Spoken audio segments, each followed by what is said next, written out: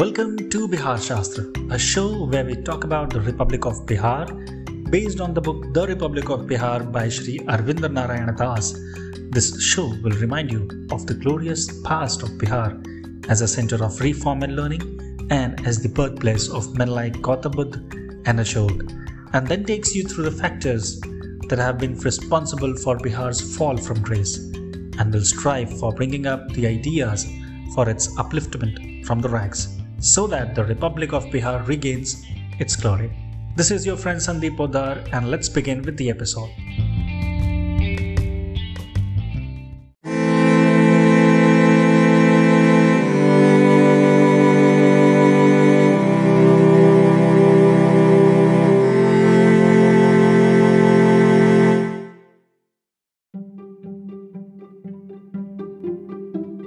It is not just India, the whole world suffers from what may be called as Bihar fatigue.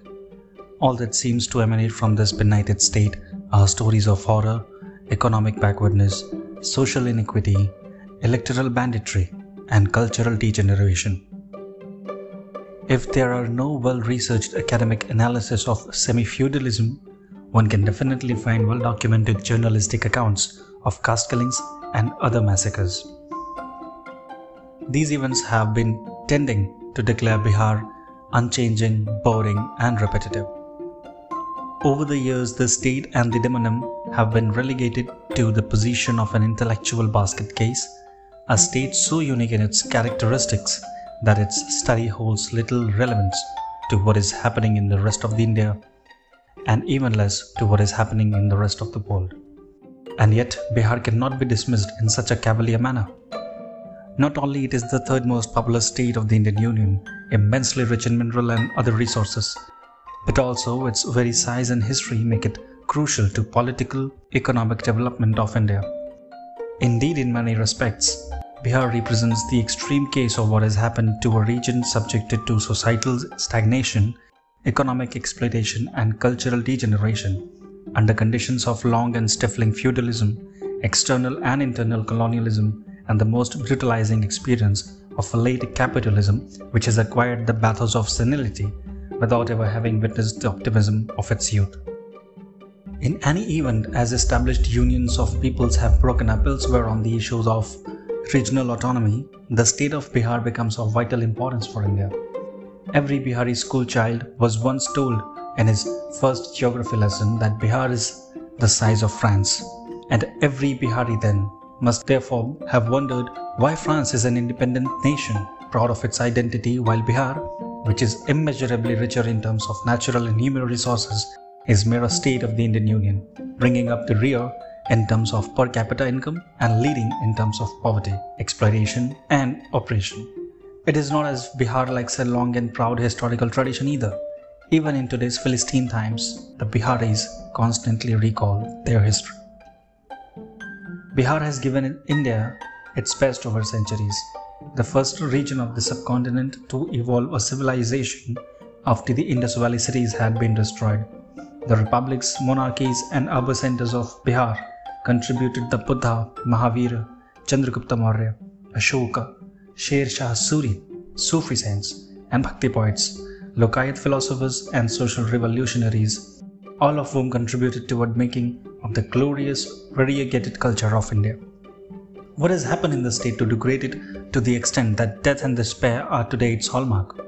Endemic violence and economic backwardness, grueling poverty and exploitation characterize social existence in a region that is one of the most richly endowed in the world. It is that, tired after centuries of trying, Bihar has dropped out of the framework of its civilization. Is Bihar the exception to India's rule? Or is it indeed the trendsetter showing the way to India's future now, as it did in the past? Reports of horrific killings, kidnappings, murders and mayhem, civic unrest and uncivic turmoil in the state have been ever since on the focus of public attention in Bihar. The rulers of the country, however, are still busy with what they consider to be more urgent concerns, clinching precariously to the unstable seats of power, wheeling and dealing for petty political prizes, pretending preoccupation with what are considered as abnormal situation in many states, even as the virus of violence has penetrated the arteries which lead to the very heart of the body politic. to Bihar, where the abnormal has become the normal.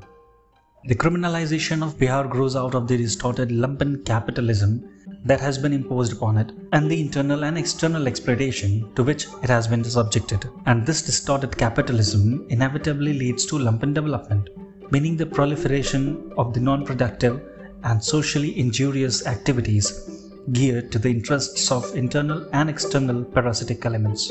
It is a truism that it is the scum which floats to the top of a stagnant pond. Bihar's economy has been at a standstill for decades. While the immense mineral and manpower resources have been used by other parts of India to climb up the development ladder, its own progress has been hindered. The blatantly unfair system of rate equalization, the discriminatory nature of public and private investments, the green revolution bypassing the state principally on account of non-implementation of land reforms, the adverse deposit credit ratios imposed by the banking system, the gross neglect of state physical infrastructure, backward startup policies, lack of higher educational and research facilities, lack of socio-economic zones, industrial belts, increasing labor migration, brain drain, the willful subversion of whatever traditional or institutional social security system existed there. All these have pushed the people into poverty, the economy into backwardness, and the society into violence, and the culture into despair. In a situation of economic stagnation, the sources of accumulation are necessarily primitive. When there are neither avenues for legitimate investment nor remunerative returns on what little investment takes place, the alternative method of accumulation are devised by those in power. Dacoity and kidnapping for ransom, loot and corruption have this economic rationale. The processes of such primitive accumulation are intensified when the state and the society lose their social conscience. In a condition of grueling poverty and inhuman exploitation, when liberalizers gain the upper hand and turn social concern and welfare into dirty words, when agrarian reform is shelved in order to pander the electorally powerful rich, when the baby of social equity is thrown out with the bathwater of bureaucratism and the economy further degenerates, society becomes increasingly violent, culture turns to barbarism, and the state loses its legitimacy. It is this that has happened in Bihar. The compounding of economic backwardness through the institutionalization of crime as the most paying proposition is illustrated by the flourishing arms trade in Bihar. There may be an overall technological paucity in the state, but there exists a lively weapon industry which manufactures guns for as little as 5,000 bucks a piece. In such a situation, the barrel of a gun doesn't merely symbolize power, it ensures survival. The frightening aspect, of course, is that guns know no boundaries. In any event, the fact that crime has been joined by politics as a mode of speedy private accumulation leads to the creation of the criminalization of politics and the politicization of crime. This phenomenon is not restricted to Bihar. When a substitute for sustained productive economic activity is sought through the easy alternative of domestic or international borrowing by pledging the future, the present becomes nasty, brutish and short. This is how it is in Bihar. To make things worse, the people here are still silent and they are still awaiting for someone who could speak up in their favor. We all can wait and see what happens next, but we also have a clear option to speak up against this. We'll speak up more in this show which is called Bihar Shastra. Just wait for the next episode and I will be there with you again. Till then, take care, do pay attention and follow the COVID guidelines and stay safe. Until we meet again, stay safe. This is your friend Sandeep Poddar and this is the show Bihar Shastra.